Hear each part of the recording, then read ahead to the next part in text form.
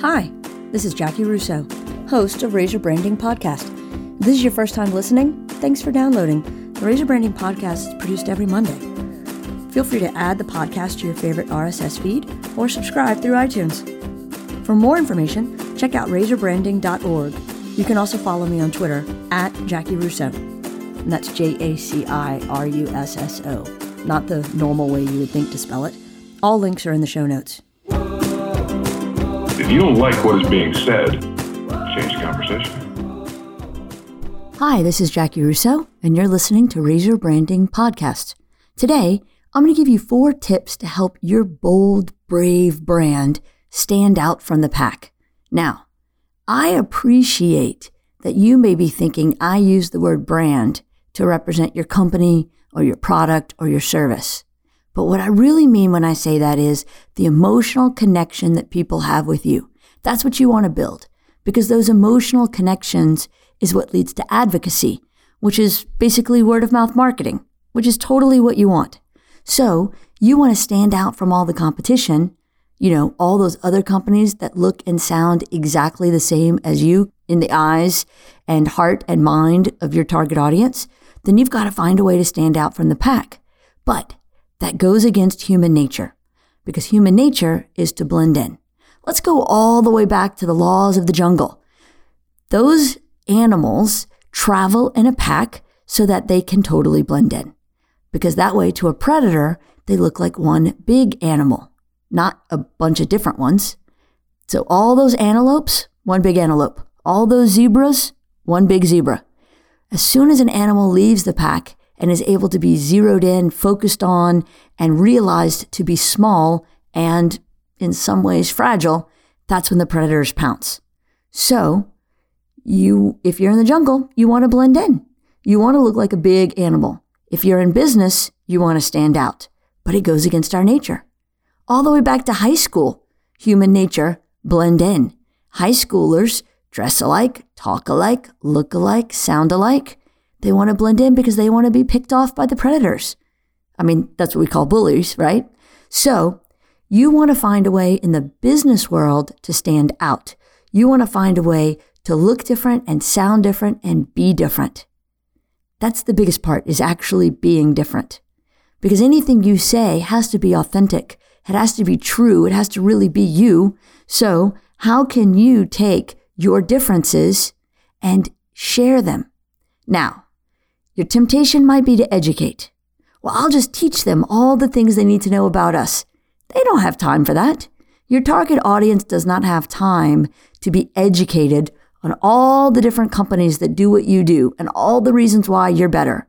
Because coming from you, it's going to sound very self-serving. So you want to find a way to stand out, to draw attention to yourself in a positive way, and really make sure that you're making the right impression. So, with the law of the jungle and human nature working against you, how can you possibly be expected to stand out? Because it's scary and it's risky to be different and bring attention to yourself, especially in business. But if you don't stand out, the result is going to be disastrous. If you don't find a way to break through the clutter and let your audience know you're there and what you're about and why they should want you, then you're going to find you will be facing a fate far worse than anonymity. So I'm going to give you 4 tips that help you build that bold, brave brand and stand out from the pack. Number 1, you need to know your target audience. Everyone is not a target audience. If you spend time and money trying to reach everyone, then you're going to effectively persuade no one. So break your target audience down as much as you can and get as specific as possible. You can have multiple target audiences, but you need to find each one and use as much detail as possible. You want to know their demographics, their age, their income, where they live, their education level, their married status, if they have kids, all those kinds of things. You also want to know their psychographics. What makes them tick? What are their pain points? What problems of theirs do you solve? So you want to really be able to communicate with them directly. You have to get to know them. They're looking for a way that you can make their life better. So how do you do that? Number 2, you want to know your message. How can you talk about your company its products and services, and the benefit that it provides to the community. That's all very important. If you're focusing on a list of features, we were founded in this year, we're this many years old, we have this many employees, we have this many dollars in sales, we have this many numbers of products, that is not motivating to me. That is not going to connect with anyone. That's not the way you build a brand. You want to focus on benefits. What is the benefit of your product? And please let it be a benefit that no one else can claim. That would be the best. Number 3, you want to know your competition. If you want to be different, then you have to know what the rest of the market is doing. How do they look? What do they say? The more you know about them, the better you can find that niche that is yours to fill. So, what's their promise? What are their benefits? What's their message? What do people believe about them? That will help you know where you can find your space, that little bit of mental real estate that will be yours to own. Number 4, you want to know your options.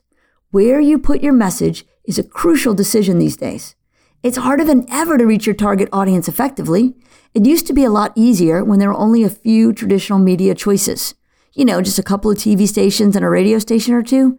But now, with the creation of the internet, digital media, and social media, it's harder than ever to break through the clutter and get someone's attention. If you follow these steps and really focus on these 4 things and find your version of these 4 answers, then you'll be able to find a way to stand out and get noticed. It's a scary concept, but it can be very rewarding. Find your niche, and it will make you rich. I hope you've enjoyed this episode of Razor Branding Podcast. Please subscribe if you don't already in iTunes or wherever you get your favorite podcasts. If you like to read it rather than listen to it, you can always go to our blog. So just go to brandrusso.com, click blog, and subscribe there. You can always do both, but that seems kind of repetitive and you don't have time for that. So pick your favorite one and get to it. See you next week.